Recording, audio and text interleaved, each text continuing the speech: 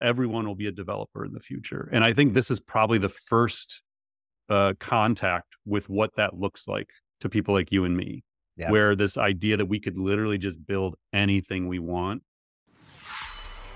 Welcome to the Marketing AI Show, the podcast that helps your business grow smarter by making artificial intelligence approachable and actionable.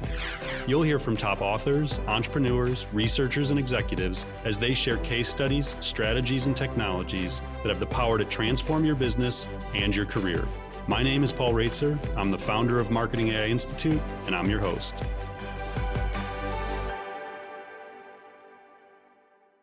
Welcome to episode 72 of the Marketing AI Show. I'm your host, Paul Raitzer, along with my co-host, Mike Kaput. We are here on Monday, November 13th, about 10 a.m. I always timestamp this because you never know what's going to happen like an hour after we record this thing. We are a week into the existence of GPTs in the world, so we are going to get into that a little bit more today now that we've had the chance to play around with them. But first, this episode is brought to us by Accio, the generative business intelligence platform that lets agencies add AI-powered analytics and predictive modeling to their service offering. Accio lets customers chat with their data, create real-time visualizations, and make predictions. Just connect your data, add your logo, and embed an AI analytics service to your site or Slack. Get your free trial at Accio, that's akkio.com/AI pod. All right, Mike, I know we got a lot to cover today, including the world of GPTs and some AGI. And my head's kind of swimming with this one. I was like playing around building GPTs this morning. So I'll let you kind of guide us through this one. Go for it. Yeah, absolutely. So this week, Paul, we're talking about hands-on experiments with GPTs. Last week, we talked about the introduction of GPTs from OpenAI. As a reminder, these are essentially custom versions of ChatGPT that anyone can create simply using a natural language conversational interface provided in ChatGPT Plus. Eventually, there will be a GPT store where you can start downloading and sharing the most popular creations that you or others have created.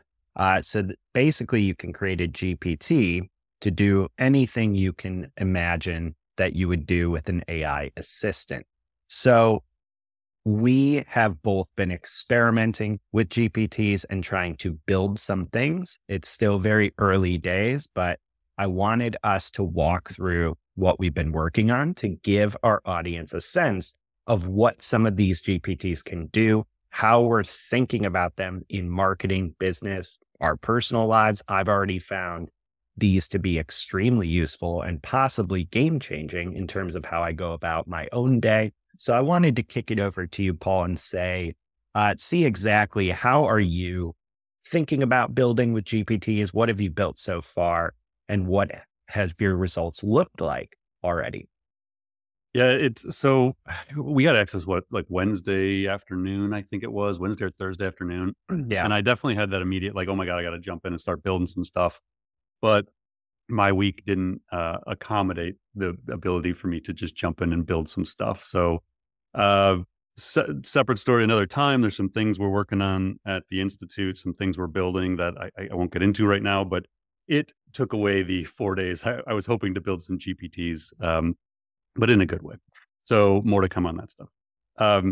So I think first we have to address that these things still have flaws. So, I think just even within the first few days of people building with them, you're starting to already see some of the limitations they have, some of the challenges, like these things still hallucinate. Like no matter how much example data you give them, they'll still make stuff up. Like they're flawed like ChatGPT is flawed. So just know that, like, I think for the most part, you should think of them as a experimentation, like, low risk level uses. You're not training this thing on your company's data and it's going to be 100% accurate. So it's not, you have to use it the way you would use ChatGPT. So whatever guardrails and precautions you take with ChatGPT, take that with these GPTs, including what data you give to it in the files you upload, the data, all the same precautions still need to be taken.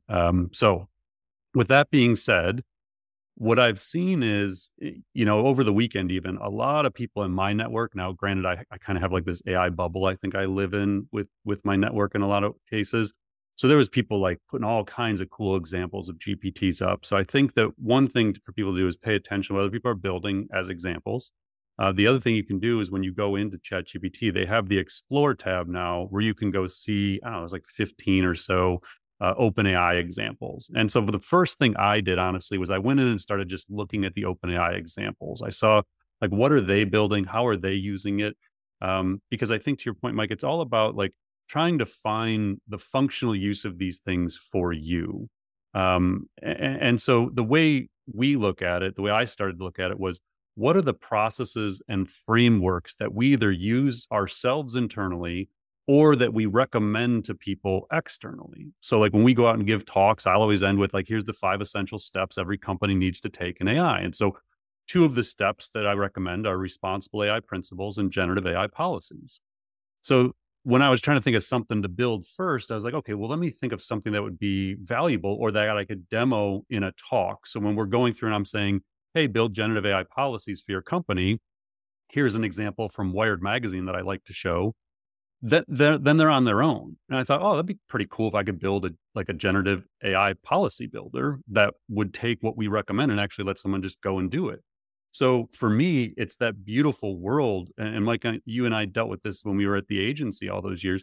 You have these ideas, but like we can't build stuff. Like I would have to go get, I don't know, whatever like survey tool we'd have to customize, like Typeform, we'd have to turn it into this. We'd have to go get some massive expensive subscription to some tool building thing just so us non-developers could actually build something. So for me, this is like this freeing thing of like, oh, I can actually go in and start playing around with this and building it.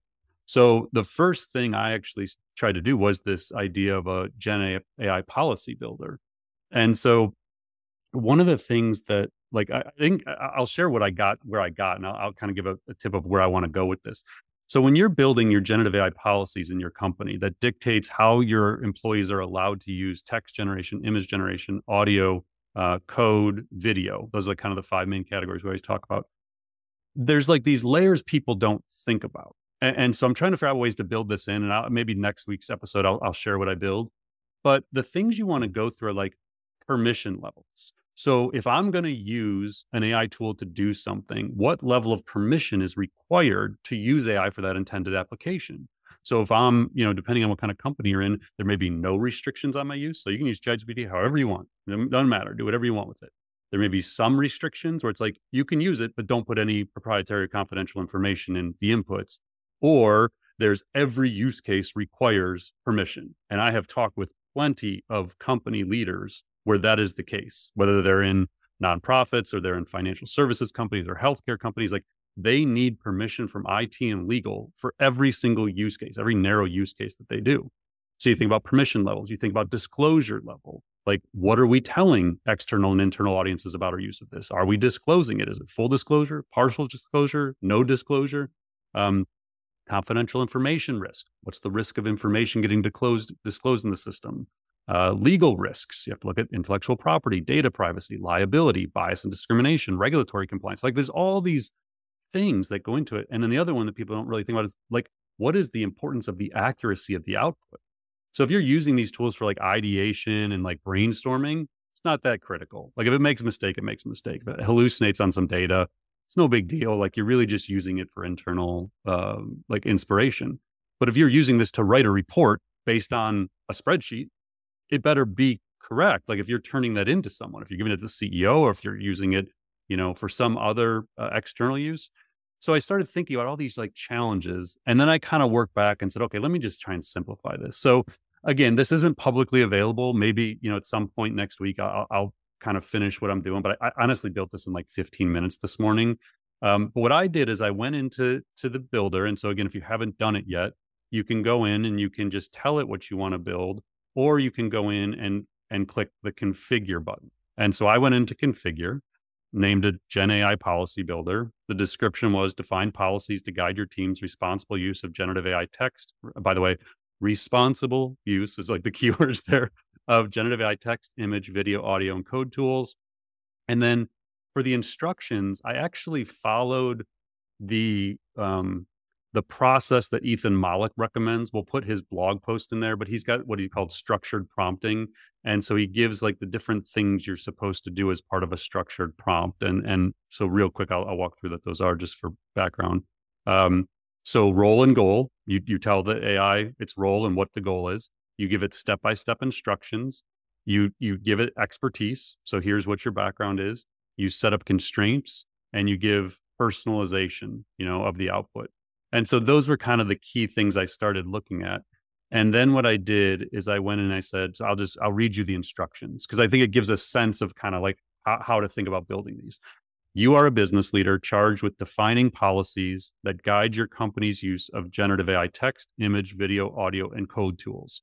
You will go through a series of questions to determine guidelines for both internal and external applications. Again, I think sometimes people just race to use these tools and they think about like, oh, I'm going to write articles and I'm going to disclose it or not. It's like, well, what about internal when you're using it for emails and proposals and reports? And so internal and external is real important here. So then I gave it text generation is the first category. And here's the questions I had it go through. Are employees allowed to use AI tools to generate external text-based content, such as blog posts, social shares, and ads? Are employees allowed to use AI tools to generate internal text-based content, such as emails, reports, and presentations? Are employees allowed to use AI tools to edit text-based content? And then the last two, do employees have to disclose their use of AI in final outputs for internal audiences? Do employees have to disclose their use of AI in final outputs for external audiences? So I used those same questions for text, and then I adapted it for images, but it's basically same premise. You could then do the same for video, audio, and code. I haven't written those ones out yet. And then you give it conversation starters. So I just chose AI text tool policies, AI image tool policies. And so then when you go into the builder and you're using it, you could just say, I want AI text tool policies for my company. And so my initial testing of this has actually worked really well. It did exactly what I instructed it to do.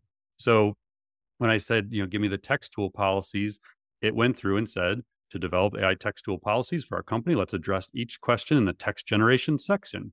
Use of AI for external text-based. And then it gave an overview. So it actually went through and did this. So my initial reaction is, I think this could be really helpful, especially for these like internal processes where you're still going to edit this. But what changes now is as a speaker, as like an educator, as someone who's trying to drive AI literacy and responsible adoption, we teach so many things and we give like steps for people, but there's still a lot of work to execute those things. And so I start looking at these as like, wow. So anytime I say in a talk, like I have a talk tomorrow in Boston, when I put up, hey, build generative AI policies for your company, rather than me just saying, here's the Wired magazine example, I can say, here's a public Gen AI policy builder. You can use this tool for free and it'll actually walk you through how to do this. That's how I start to see these tools. And so again, I like the ones that I was excited about. I had, I'm not going to tell everybody everything I wanted to build, but generative AI policy, responsible AI principles, I already mentioned. You and I, Mike, run AI strategy workshops all the time. So we teach the use case model that's in our book. I thought there's probably a way to build a tool to do that pretty easily.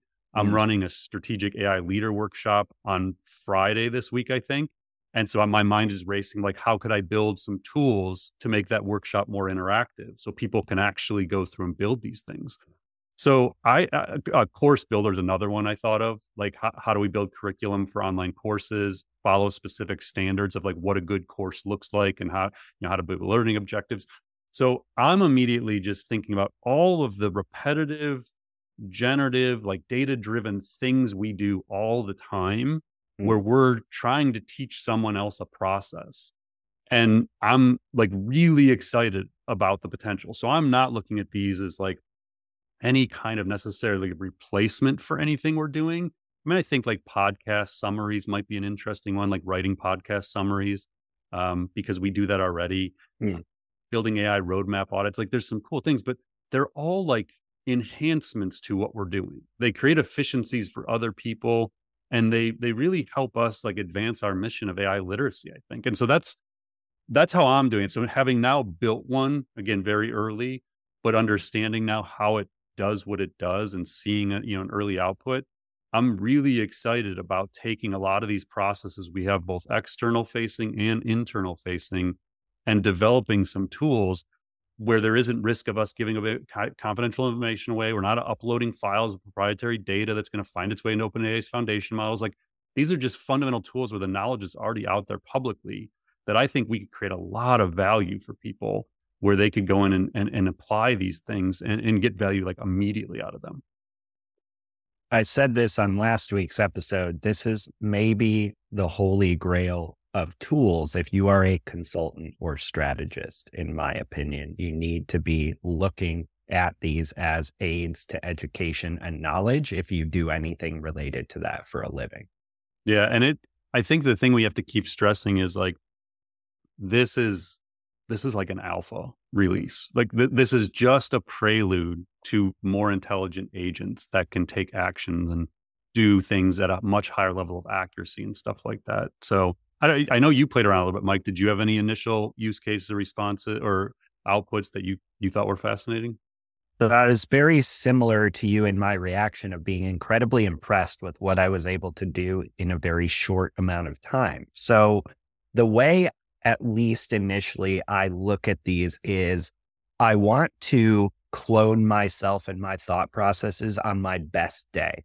And for anything that I do, right? Because I'm not always having my best day in terms of being the sharpest or most on point, especially early in the morning, right? So I naturally gravitated towards, okay, what's the first, cognitively intensive thing I do in my day? And it's planning my day. And planning my day for me, I won't get into all the details, but I have quite a few goals, habits, and systems that I use at the beginning of my day, the first 30 or 60 minutes even, to really carefully plan my day to get as much out of it as possible. And that actually takes like a fair amount of work. So that's where I started building a daily planning assistant. And I have a lot of work to do, but in probably 15 minutes, like you mentioned, I had a really solid assistant where I say, hey, go ahead and plan my day. And it knows, because I've given it a pretty extensive knowledge document. I'm lucky enough to have been a weirdo and documented all this stuff already. The steps that I take to think about my day, which things are most important, which are least important, what kind of time commitment a lot of things take, what my daily schedule that I found really works for me looks like. For instance, I tend to try to at least block off, 4 hours a day of really intensive deep work. So no distractions, phone on, do not disturb, actually focusing. I've found that to be really, really helpful. Not everyone does that, but that's how I structure a lot of my most important priorities. It knows that. And I got very quickly to an hour by hour schedule for my day that reflects very closely what takes me about 30 or 60 minutes to come up with every morning. And it's extremely valuable time. If I never shortened that by a second, it's still the most important thing I do in a day. But it took 30 seconds using this tool. But most importantly, it's all this recurring stuff that I have to think about and organize, often right when I wake up, that I now don't have to bother with as much. And so I can reallocate that limited bandwidth to actually to other things that require more creativity or could be solved better if I had more bandwidth in a day. So a couple things about that experiment did jump out to me. And the first is that it really felt like everyone is now just a product manager. I really had to sit down and almost create like a brief describing the end product I wanted to create. It wasn't super extensive, but it really helped me organize my thinking around what I wanted to see in this instead of just willy-nilly kind of prompting it to try to get results. And another thing that jumped out is it really did just feel like I am coding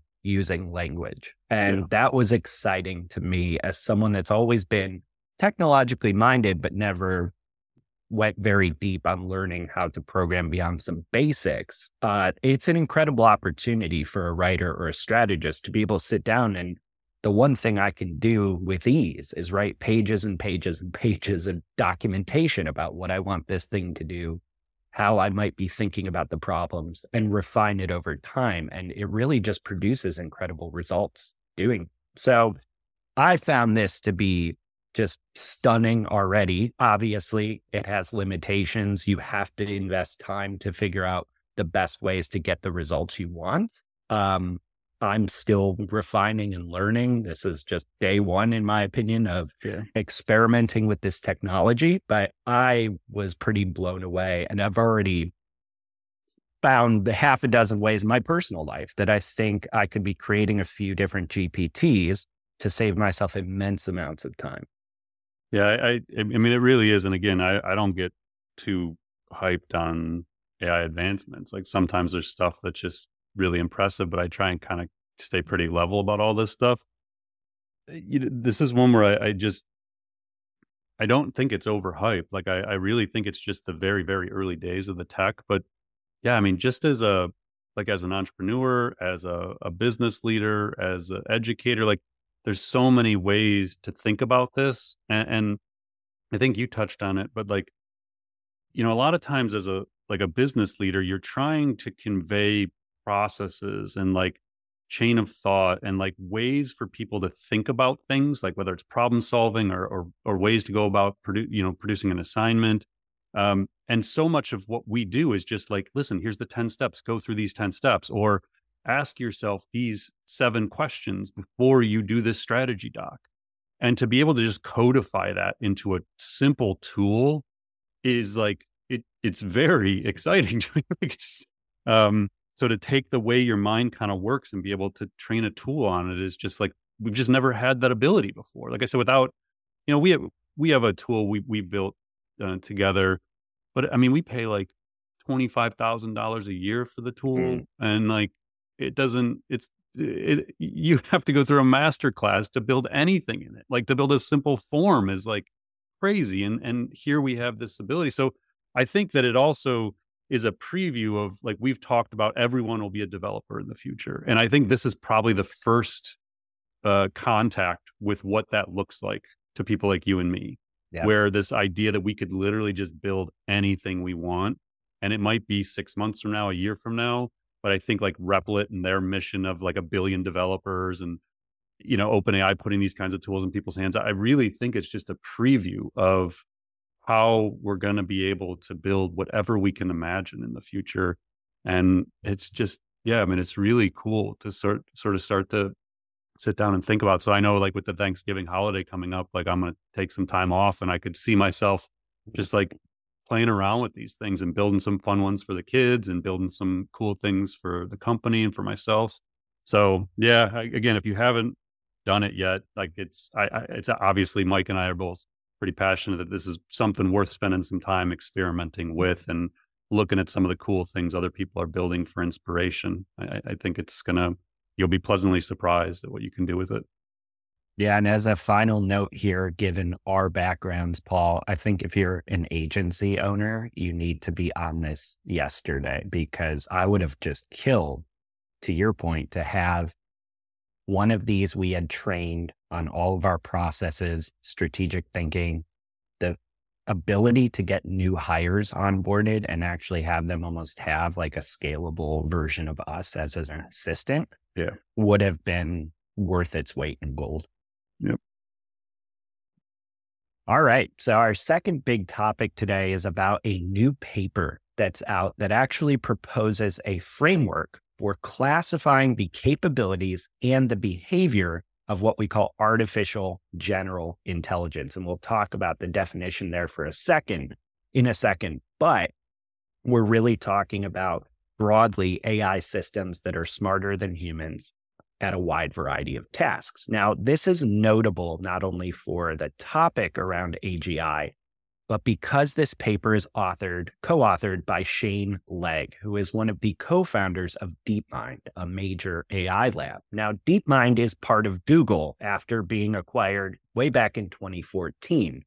And Legg's profile on X actually lists him as the chief AGI scientist at Google DeepMind. Now, the paper's topic is important because people like Legg believe it is not only possible to achieve AGI, but it also could be coming very soon. Legg just gave an interview on the Dwarkesh podcast where he said he expects AGI to be achieved as soon as 2028.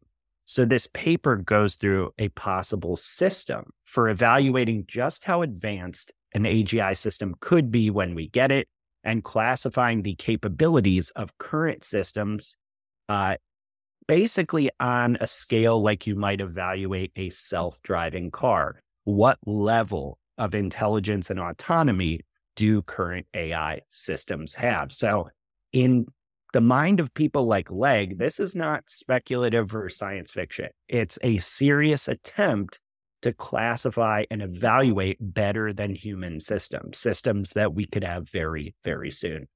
So Paul, to kick this off, why are people like Legg trying to build this framework to evaluate AGI systems?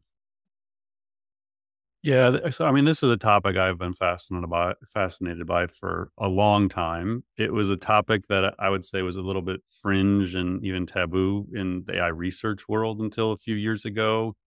And it was a topic that I generally avoided bringing up within our stuff because I just didn't think people were really ready for it. Because until people experienced any form of AI, the idea of AGI was just too science fiction for everyone, I think. So the reason it matters is you touched on Shane is a major player here. He coined the term AGI back by around 2006, 2007 for a series of papers on a book that was put together on a series of papers about AI. And he founded DeepMind with Demis Hassabis, who we've talked about many times, who's the CEO of Google DeepMind, and Mustafa Suleyman, who is now the co-founder and CEO of Inflection AI. So Shane is a major player in AI. We don't talk about him as much as some of the other founders, but he is a key player here. So I think what's happening is AGI is becoming much more mainstream. So you're going to hear that term all the time. If you watched the OpenAI event where they introduced GPTs and everything else last Monday, when Satya Nadella, the CEO of Microsoft, came on stage and did his somewhat awkward, 2 minutes on stage with Sam, when Satya went to leave, Sam said, "I look forward to building AGI together," to Satya. So all the major research labs have been pursuing AGI for years, and it seems like they generally agree that it is within reach. So for us, the challenge has been trying to explain AGI in a cohesive way when none of these labs seem to agree with what it is. So the way I have explained it, and I was kind of going through their paper today to try and see, are they on the same page as we've been, is right now AI is capable of very specific things. It's trained to do very specific tasks. And in some cases, it's just better than humans. So AI is better than humans at chess. So it's a narrow application of AI, but it's superhuman at that application.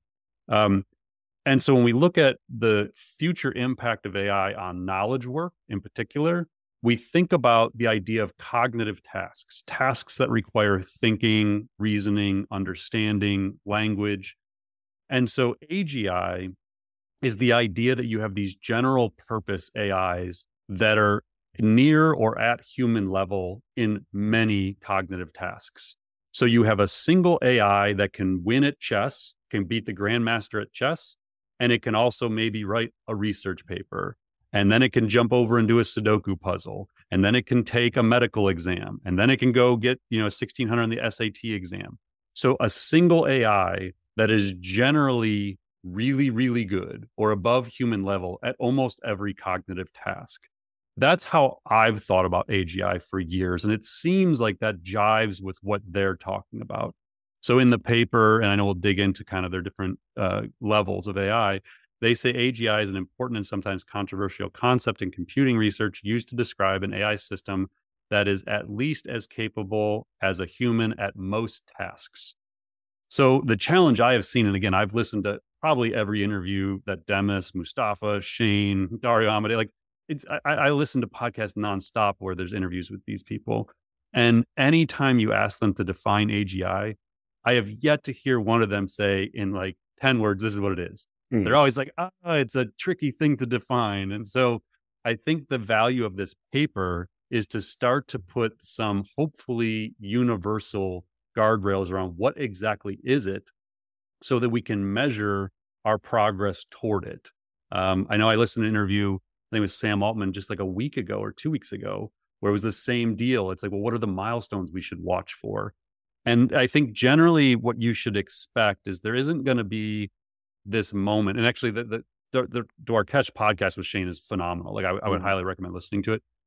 I think what seems like it's universally accepted at this time is there isn't going to be this moment where a press conference is held that says we did it, we achieved AGI because X happened.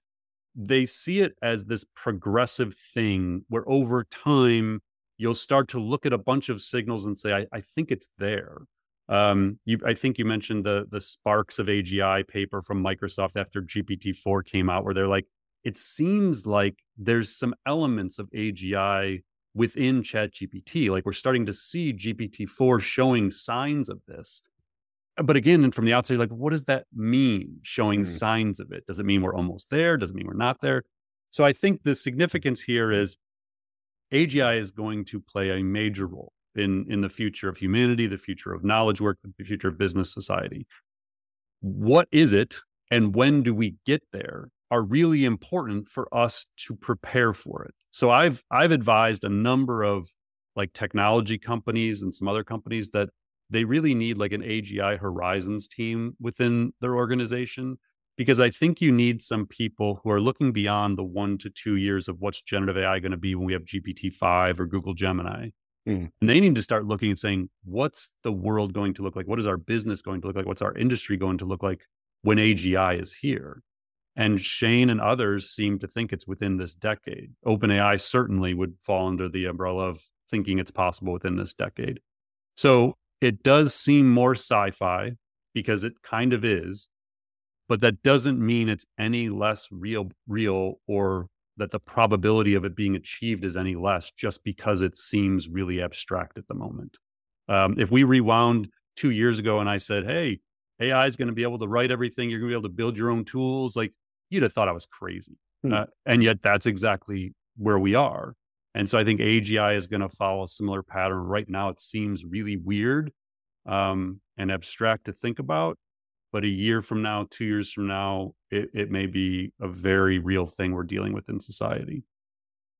I'd encourage everyone to take a stab, perhaps with AI assistance, at reading the full paper. It's about 19 pages, much less once you remove the citations. It's actually dense, but not super technical. It's understandable for anyone. But on page 6 of the paper, they actually have a nifty table that talks through their levels of AGI. Now, I'd recommend you go check it out for yourself, but just really briefly, they kind of look at it as rows and columns. So imagine rows where you have the level of performance that they rate AI systems on. Level 0, no AI. Level 1, emerging, which is equal to or somewhat better than an unskilled human. And they go up multiple levels all the way to level 5, superhuman, outperforms 100% of humans.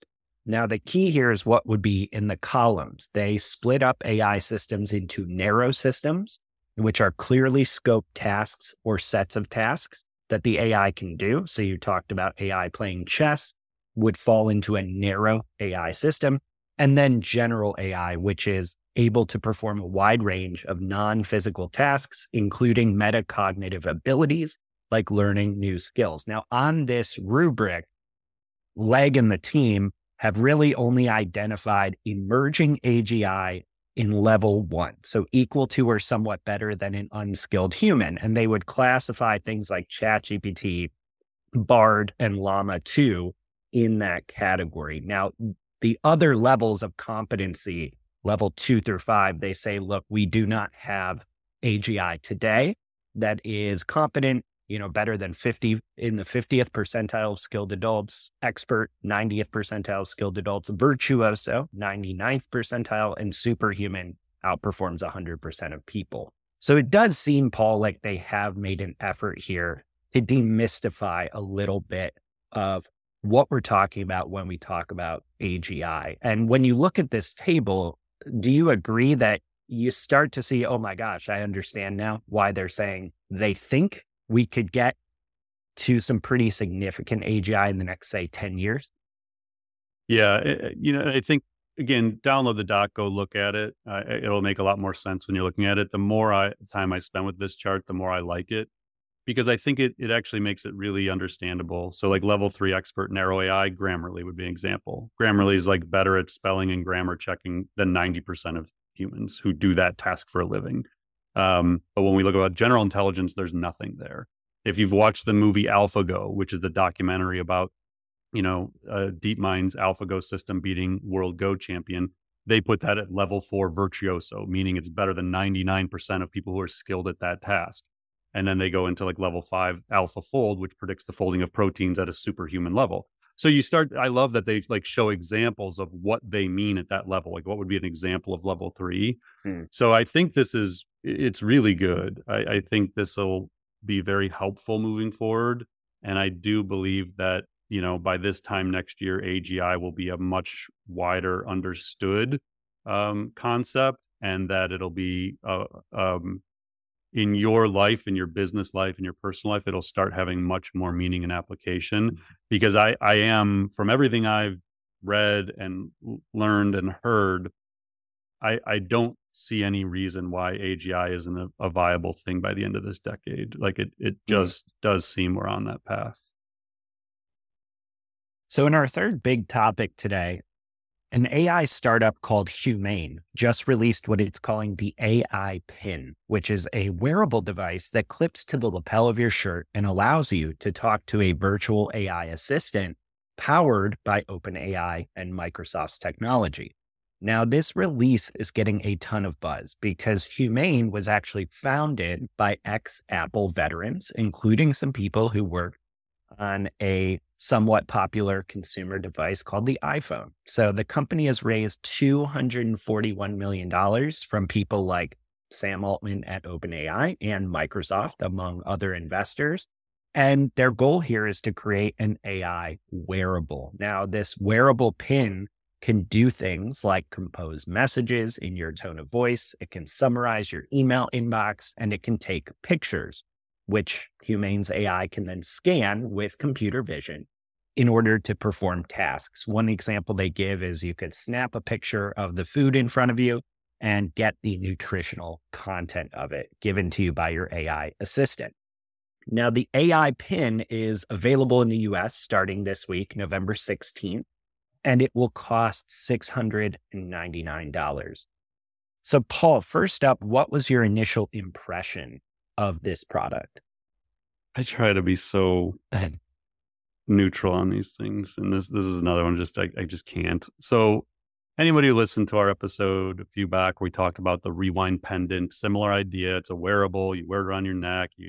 People around you have no idea what it is or why you're wearing it, and whether or not it's recording anything. And there's all these ethical questions related to the product. And I just felt the same way about this. So I was actually shocked, like knowing who these founders are, like major players from Apple, knowing their investors and how much funding they have, that's how they launched this product as a marketing and communications professional.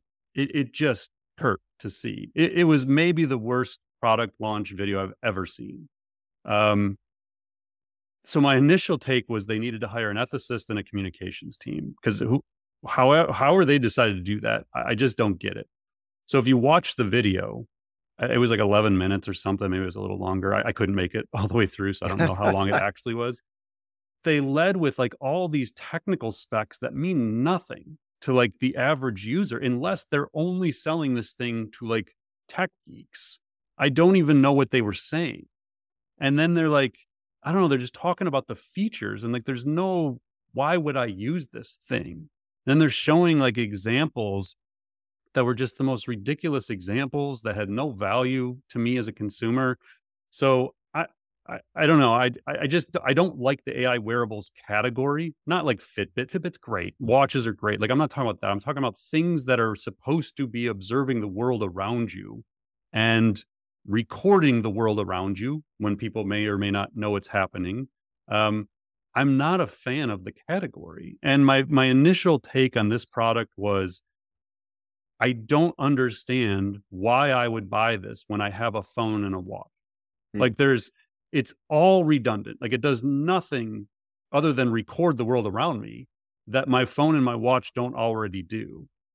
And I don't want to record the world around me because I feel like it's unethical to just be recording people. So, and then there's like the form factor of like, you got to take it off and like, where do I put it on? I don't know. It just seemed like a Saturday Night Live skit, honestly. Like that was my initial take. Is like this could just be a Saturday Night Live skit. They don't even have to like redo it. Just put this on Saturday Night Live. So I was having a back and forth with our friend Tim Hayden on Twitter about it, and you know what I said, and I ended up talking to Tim, and Tim's got amazing perspective on this, and he sees a little bit out into the future of where this category could go, and so his feedback was really valuable. My my comments that I made in a series of threads. One was as I'll just read it. As a consumer who loves tech, I have zero interest in this AI wearables category. As an investor, I would not invest in it. As someone who watches the AI tech space very closely, I'm curious and admire their entrepreneurial spirit, but I think this product is dead on arrival. The second one I said, and this was maybe a little harsh, the product, actually, no, it's not. This is actually factual. This product feels like Alexa 1.0 with a camera, crappy projector, and a sound bubble, whatever the sound bubble is. Again, I could be completely wrong here, but I get the concept that next gen large language models in some wearable could be significant. Guess I still see a powerful large language model on my phone as the play. So I admit fully, like I may just be completely wrong. And this wearables category may be the hottest thing ever, and they may sell, millions of these pins. Um, but I just don't see it right now, and there's no way in the world I'm spending any. I wouldn't wear one of these things if someone gave me $600 to put one on. Like it's just zero interest in it as a product. So again, I respect and admire their willingness to go out kind of in the frontier and try something, but I just think the category is a bad idea right And now. it sounds like for the category to really take off would require a pretty significant change in consumer and social behavior, which is Yeah. not impossible, but it's a pretty big ask to suddenly flip a switch and we're all surveilling each other. Yeah, and I think, the product launch that came to mind, I may be dating myself here, but the Segway scooter, like, remember how groundbreaking that thing was supposed to be? And like, it was going to Yeah. transform, Yeah. transportation. And it became this like really interesting niche product for like security guards. And I don't know who else they sell the thing to. And it's still around, but like, I feel like that's this. Like, maybe there's some version of this pin or pendant or whatever that has like really cool applications for medical professionals or I don't know, senior citizens or like something like I could see some sort of vertical solution to this, but as a consumer product that I assume is expected to sell millions of units, no way. Like it just not in this form. Like there's got to be something else to this. So I don't know. I kind of the other feeling I got was kind of like Magic Leap. Like we heard for years how Magic Leap was just going to change everything, and everyone was investing in it from Disney and whatever. And I feel like that's kind of what this is. It's just like we were waiting and waiting and waiting, and it's like, oh, that's it. Like that is what the projector looks like, and I don't know. It was bad. Yeah. Google Glass also comes to mind. Yeah, but even that, I could see, like, I get the glasses. Like, Yeah. people wear glasses, the Ray-Bans with Meta. There's, everybody's going to still try the glasses thing. Vision Pro, like Apple will get in the game on the glasses. Like, I could see glasses eventually working because the form factor is there and it's like a thing you see. Mhm. But to think that people are just going to start wearing like these pins on things and I don't know. I think it's stretching, like you said, like consumer behavior would have to change so dramatically to wear these things. And like I almost feel like you'd have to get, I guess in a way, like kind of like GoPro. Like, I don't know, maybe there's a market for like the GoPro market where it's like a Mm. smaller version of that camera. I don't know. I just don't see the market. I would love to see their pitch deck of like who they're selling this to and how. All right, let's dive into some rapid fire topics here. First up, Bill Gates just published an extensive article that claims, quote, AI is about to completely change how you use computers. And in this article, he argues that the rise of AI agents, which he defines as, quote, something that can respond to natural language and can accomplish many different tasks based on its knowledge of the user, that these agents will transform how we interact with software and with computers. He makes the bold claim that agents are not only going to change how everyone interacts with computers, they're also going to upend the software industry, bringing about the biggest revolution in computing since we went from typing commands to tapping on icons. So, Paul, this is a pretty notable personality to be weighing in on the future of technology. Do you see Gates as being right? Are AI agents going to change the game? Certainly not alone in that opinion. I mean, it is what we've talked about AI agents a lot recently on the show. I think I said like 2024 is sort of the year to watch. This time next year, I think we're going to have very good agents that are actually doing real tasks for businesses. You can go, we'll share the link in the show notes, but Adept, which we've talked about before, I think they've raised north of 400 million. This is their thing. They're trying to build like action transformers. You can go and look at their experiments. So they have Adept experiments, which I just joined the waitlist for, where it'll show you it doing it within a CRM system. What you do is right now you program it to take actions. So I've used the example of HubSpot. Like if I want to send an email in HubSpot, it's 21 clicks. I would train the AI on those 21 clicks. And then instead of me having to go do it, I would just say, run the email workflow, and it'll go do the 21 clicks. So it recognizes the buttons, it knows the slider scales, it knows the form fills. So you teach it everything. And so I think right now is what is happening is we're in the training mode where we're having to kind of program these things, but then their computer vision and their actionability lets them go do it over and over and over again. So you teach it once and then it goes and does it. Eventually, it'll just learn by watching you. So, and I by eventually, I mean like next year, it'll learn by watching you. So yes, I think AI agents are a massive play. I think if you are a software company and you're not planning for this within your product roadmap and user experience, you are going to miss just like you missed with generative AI. So I think you have to be preparing for AI agents. There will be a Chat GPT level moment, I think, with AI agents where they all of a sudden do this stuff. And as a software company, you cannot get caught sleeping again. And then as like a business leader, as a practitioner, I think just study the space and be ready for the fact that the way you do things is probably going to evolve within the next year. And these things are going to become very capable.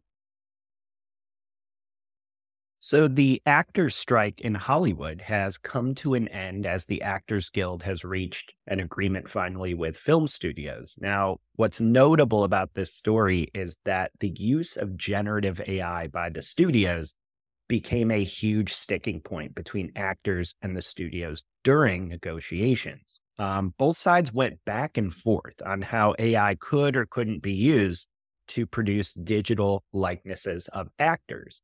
Now, on Tuesday, it sounds like the studios budged and agreed to adjust AI language in their proposed deal. So the final details of the deal are not still yet fully clear, but it does suggest that the actors did move the needle in their favor more towards increased protections around AI. Now, Paul, this is notable just because it's a really interesting example of how AI is becoming a very real and present issue for a lot of different types of professionals, especially in contract negotiations. Can you unpack for us the concerns that actors have about AI and kind of why this matters more broadly? Yeah, I mean, just at the like broader implications are this is a profession where they're looking out ahead and saying, wow, AI is going to be able to do this. So extras and backgrounds, if you just digitally create twins of them, like you don't ever have to pay for extras again, or you pay a one-time fee and then you have the use of that person for, eternity. There's lots of concerns about where the tech is and where the tech is going. And so I think that it sounds like their union did a pretty good job of looking out ahead and saying this could be our one chance to negotiate this right if we come back to the table 3 to 5 years from now we could have lost all of this capability and kind of given away everything. So I'll be really interested to read the final details and see. But I think we're going to see a lot more of this moving into next year, where different unions are sort of stepping in and trying to protect the future of those workers, because it's, again, if AGI is 4 years, 5 years away, like what does that mean to all of these different workers across different industries? So yeah, I think it'll sort of set a precedent that you may then see some quick actions early next year where other unions start to try and protect their workers in a similar way. So Meta announced this week that it is going to require advertisers disclose when AI generated or AI altered content is being used in political ads to depict or imagine events that never happened. AI generated content depicting fake people is also going to need to be disclosed under these new rules. According to Meta President of Global Affairs, Nick Clegg, quote, "In the new year, advertisers who run ads about social issues, elections, and politics with Meta will have to disclose if image or sound has been created or altered digitally, including with AI, to show real people doing or saying things they haven't done or said." However, it sounds like the AI usage for editing that has nothing really to do with the claims in an ad or its message, so like cropping or color correcting, does not need to be disclosed. So, Paul, I know that you see kind of deep fake election content generated by AI as a really serious near-term threat to society. So how effective do you think this kind of measure will be in counteracting that? I'm not sure, but I'm glad they're doing it. I think we're going to see more actions like this. We'll have to double check terms, but I think OpenAI doesn't allow you to use ChatGPT for like political stuff. Mm. So I think there's a couple ways to do this. One is at the model level, where the companies that create the image, video, text, like Runway, for example, and video, and Midjourney. I can't imagine Midjourney putting any guardrails in place, but like that they would detect political content in the creation process and shut it down. So if you're asking for political figures, if you're using political language, that they just wouldn't allow their systems to be used for that. Now, open source sort of ruins that. And I'm sure the open source models can be used for whatever you want, which is one of the arguments for closed models, is if we determine that it's dangerous for these models to be used in politics and the open source just lets everybody go at it, does it really matter how many, closed models shut it down? So yeah, I mean, I think we're going to see a lot more actions being taken, especially with the executive order from the White House. I think there's going to be more pressure on these different companies, so the foundation companies and then the social companies that allow the dissemination of that information and content. I guess it'll probably make some impact. I don't think it saves us from a train wreck of an election cycle. I just think people should prepare themselves for a really messy next 12 months in the United States. I personally have already stopped going into my news feed. I can't, for my own mental well-being, I can't go in my news feed more than once a day right now. And I just imagine it's going to get worse once all the fake stuff starts really emerging. So I don't know, take care of yourselves out there. Don't let, it is what it is. This is the reality we are going to be in. And I think you have to understand your limits and know when to sort of step back from this stuff. And this is one that I do. It bothers me a lot, and I do have to be very careful with how much I expose myself to it, because I know what's coming, and I'm just not there where I can deal with it on a day-to-day basis. It sounds like some other companies are waking up to this threat as well, because this week Microsoft also announced what it's calling 5 new steps to protect electoral processes in the United States and other countries where critical elections will take place in 2024. These steps include things like Microsoft is actually launching content credentials as a service, which is going to help candidates and campaigns maintain greater control over their content and their likenesses. This is basically a tool that allows users to digitally sign and authenticate media. Second, Microsoft is forming a team to help political campaigns navigate cybersecurity issues related to AI. Third, they're providing increased security and tech support for democratic governments that encounter security issues with technology during their elections. They're also saying they're, quote, using their voice as a company to support legislative and legal changes that add to the protection of campaigns and electoral processes from deepfakes and other harmful uses of new technologies. Interestingly, that includes endorsing in the US a bipartisan bill introduced by Senators Klobuchar, Collins, Hawley, and Coons that is related to protecting elections from deceptive AI content. Fifth, and finally, Microsoft is empowering voters with authoritative election information on Bing from what they consider credible sources. So, Paul, which of these measures, if any, did you see as significant at all?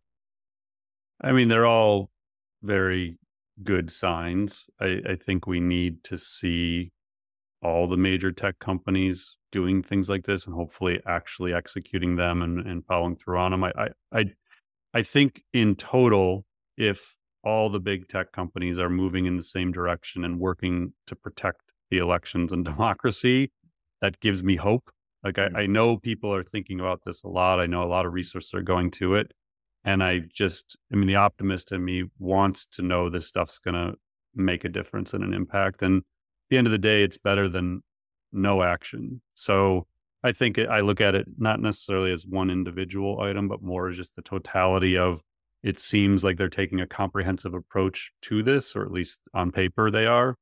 And I hope more companies, step up and follow similar paths to give us the best chance for this election cycle to not be a train wreck.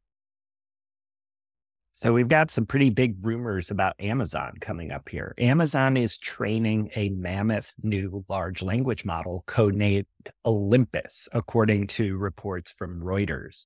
Sources familiar with this project told Reuters that the model has 2 trillion parameters. That would make it one of the largest models that's in existence today. There's speculation that GPT-4, as a comparison, has 1 trillion parameters. Interestingly, the team running point on Olympus is reportedly led by someone named Rohit Prasad, the former head of Alexa. So, Paul, when you read this, how big a deal is this? Understanding, of course, there's still just rumors. I mean, Amazon's not going to sit on the sidelines for this one. We've talked about earlier this year, they came out with Amazon Bedrock, which is like a collection of language models. So if your data is already in AWS, you can go pick, I don't remember which ones are in there. I think Anthropic's in there. I think Cohere's in there. Their own model, I believe it's called Titan, is in there. So AWS has the data that you trust. It's in their cloud. Why not connect with some language models and train it on data with a provider you already trust? And if they see an opportunity to build a better model than what's currently offered through third parties of their own, they obviously have the bandwidth or the compute power to train something more powerful. So yeah, it makes total sense. I would have been more surprised if they didn't do something like this. And so now what we can look forward to the rest of 2023 or into 2024 is whatever OpenAI is building. But I'm sure they're working on GPT-5, whatever that is. And whenever it comes out, we know Google's working on Gemini. We know now Amazon's working on Olympus. We know Microsoft is working on their own model, so they're not as reliant on OpenAI. We know, who am I missing? Microsoft, Google, Amazon, NVIDIA is playing in the game. Like it's just, there's going to be inflection. I know is training a much larger model. Anthropic's training a larger model. Like everyone is training massive models right now. Grok, Twitter, I heard an interview. Lex Friedman podcast had Elon on it. I just listened to that interview, and he said they trained Grok on 8,000 GPUs from NVIDIA. The original Inflection Pi was trained on 6,000 GPUs from NVIDIA. So, we're going to get 6, 7, 8. There's probably a Llama 3 in training from Meta. The next generation of foundation models are coming, and they're going to be trained on massive amounts of data and massive compute power. So 2024 is just going to be nuts. I don't think we're going to have a lack of things to talk about on this show. So, in our final topic for today, Google has started to roll out some more AI features across its Performance Max campaigns within Google Ads. So, within Performance Max, you can now get AI to suggest and generate headlines, create descriptions, and generate images, as well as allow you to provide text prompts to generate more assets. So, to scale up and spin off assets from what you've created. You'll also now have access to AI-powered image editing right within Google Ads. And as part of the announcement, Google also noted that all the images created with generative AI in Google Ads, including via Performance Max, will be identified as AI generated using the Synth ID tool, which we covered on a previous episode. This basically invisibly watermarks images that are AI generated. Now, Paul, the big question I had here is this really seems like another case of a major platform releasing AI capabilities that essentially obsolete some of the features in third-party tools and startups. Yeah, wasn't it last week we were talking about Amazon doing this with like their Yes. product listings? Meta Yes. obviously does this already. Yeah, for sure. I mean, this is just, when you start mixing it with performance data where it knows what's working specifically for your brand, your channels, this is just not even a sign of things to come. This is what's happening. Like if you're running ads on any network or through any of these platforms and you're not using these tools, like they're there for you and they're going to be extremely prevalent. Again, a year from now, it'll be weird to not use these tools and just rely on the AI. So yeah, lots of cool tools rolling out. And I know we didn't have it in this week's rapid fire, but like we're such huge fans of Descript. And they keep rolling out all these AI tools. And just for our podcast alone, like we just had Clara and our team do a brief last week on all the AI tools within Descript. So again, like when you're looking at where do we start, one of the best ways to start with AI, and we'll kind of end with this, is like go look at the tech you already have and see what tools they're rolling out with AI that can drive efficiency and creativity across your team, because they're all going to be doing it and it's going to be a nonstop cycle moving forward. That is a great note to end on here, Paul. And right before we sign off, I want to just make a few very quick announcements that might create some more value for our listeners. First up, we've completely revamped our newsletter that goes out every week. It is now themed around This Week in AI. So we cover both the stories we've discussed on today's episode, as well as all the other news, links, and information that we weren't able to cover in this episode. So it's really, really helpful if you want to stay on top of everything going on in AI. So if you go to marketingaiinstitute.com/newsletter, you can go ahead and subscribe to that. I do also want to encourage you to subscribe to our podcast regularly. If you listen regularly, you may as well get notified the moment we come out with a new episode. They drop on Tuesday mornings. And go ahead and be sure to share the episode and the show if you really are getting value out of the content. Last but not least, I want to communicate maybe to some of our newer audience members that Marketing AI Institute does a phenomenal amount of public speaking. Myself and Paul are usually on the road in any given week. And we do a bunch of speaking engagements to address a really profound need in the industry. And the need is this: AI is about to have a huge impact on our industry and on our businesses. But too few business leaders understand how they need to start adapting to survive and thrive in the age of AI. Now, all of our talks are designed to help you do just that by helping companies build a competitive advantage with AI by giving you highly actionable and engaging content. So if you've been looking for a speaker for your event, or you want someone to come in and speak with your team about the opportunities that AI presents, please feel free to reach out to either Paul or myself on LinkedIn, or you can go right to our website, marketingaiinstitute.com, go to About and click Speaking and find all the information on that. Paul, thank you again for breaking down This Week in AI for us. We really, really appreciate it. Oh, good stuff as always. And with that, I need to go catch a flight to Boston for a speaking gig. Safe travels. Thanks, everyone. We'll talk to you. Next week is Thanksgiving, isn't it? We'll record. We'll have an episode next week. So I don't know when we're going to record it, but we'll be back for an episode next week. Thanks again. As always, everyone, we'll talk to you soon. Thanks for listening to the Marketing AI Show. If you like what you heard, you can subscribe on your favorite podcast app. And if you're ready to continue your learning, head over to marketingaiinstitute.com.